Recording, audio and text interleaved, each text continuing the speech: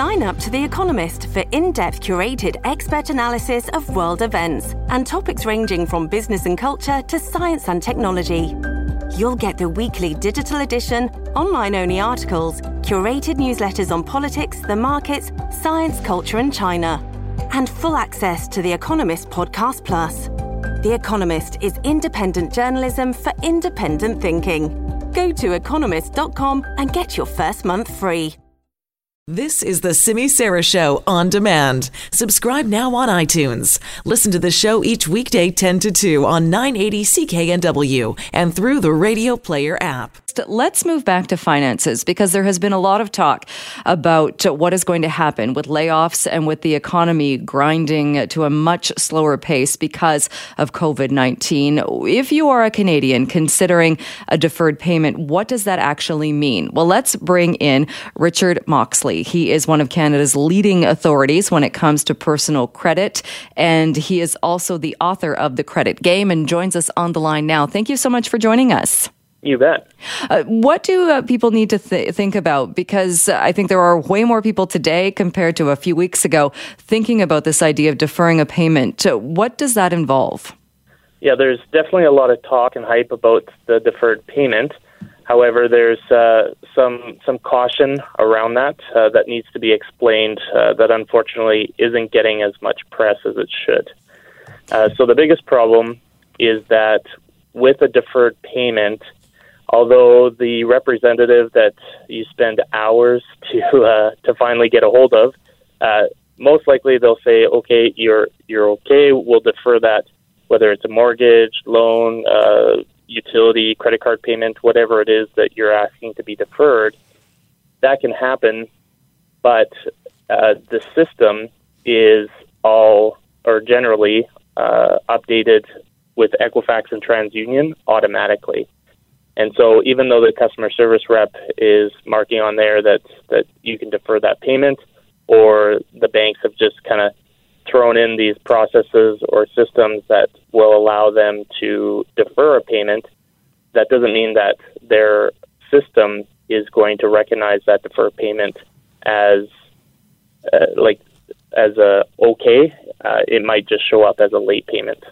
Would there be something being done then, because we are in such an unprecedented situation? Would there be something, or could there be something done then so it doesn't automatically look like that? And that's one thing that why I wanted to get the message out in regards to how to protect yourself. Because when there's an error or something happening in this situation, it can be disputed or it can be fixed. But the problem is that if you go and see an error on there, I think the first step is letting people know that there could potentially be a late payment showing up on your credit report if you decide to defer or need to defer a payment.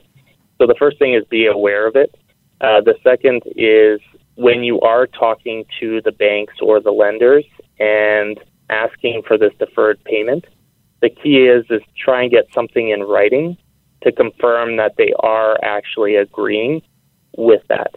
Because after the fact, once all the mess is done and things have settled down, if you're going to try and fix that with Equifax and TransUnion or get something confirmed or changed, then it's essentially he said versus she said. So the Equifax and TransUnion aren't going to know whether you had permission or you just didn't pay. So essentially, if you have something in writing to confirm that they are okay with that deferred payment, then that gives you a lot more credibility, or your dispute a lot more credibility than just someone else who doesn't have anything in writing. Right. And much more in this case, smarter, I would guess, to deal with that up front rather than having to deal with something that comes up as an error. Yeah, when you're spending a couple hours already trying to talk with the banks, it's best if you already have that in the conversation while you're on the phone. Now, some of the lenders and banks are, because they're so inundated with all these calls and requests, aren't able to really put anything in writing.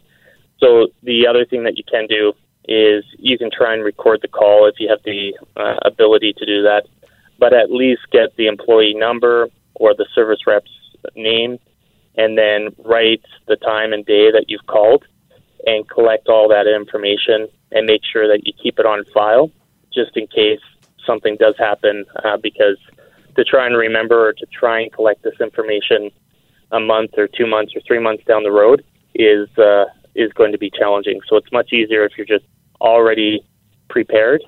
You're going to save yourself a lot of headache. All right. Great advice. Richard, we'll leave it there, but thank you so much for joining us. Appreciate it. You're very welcome.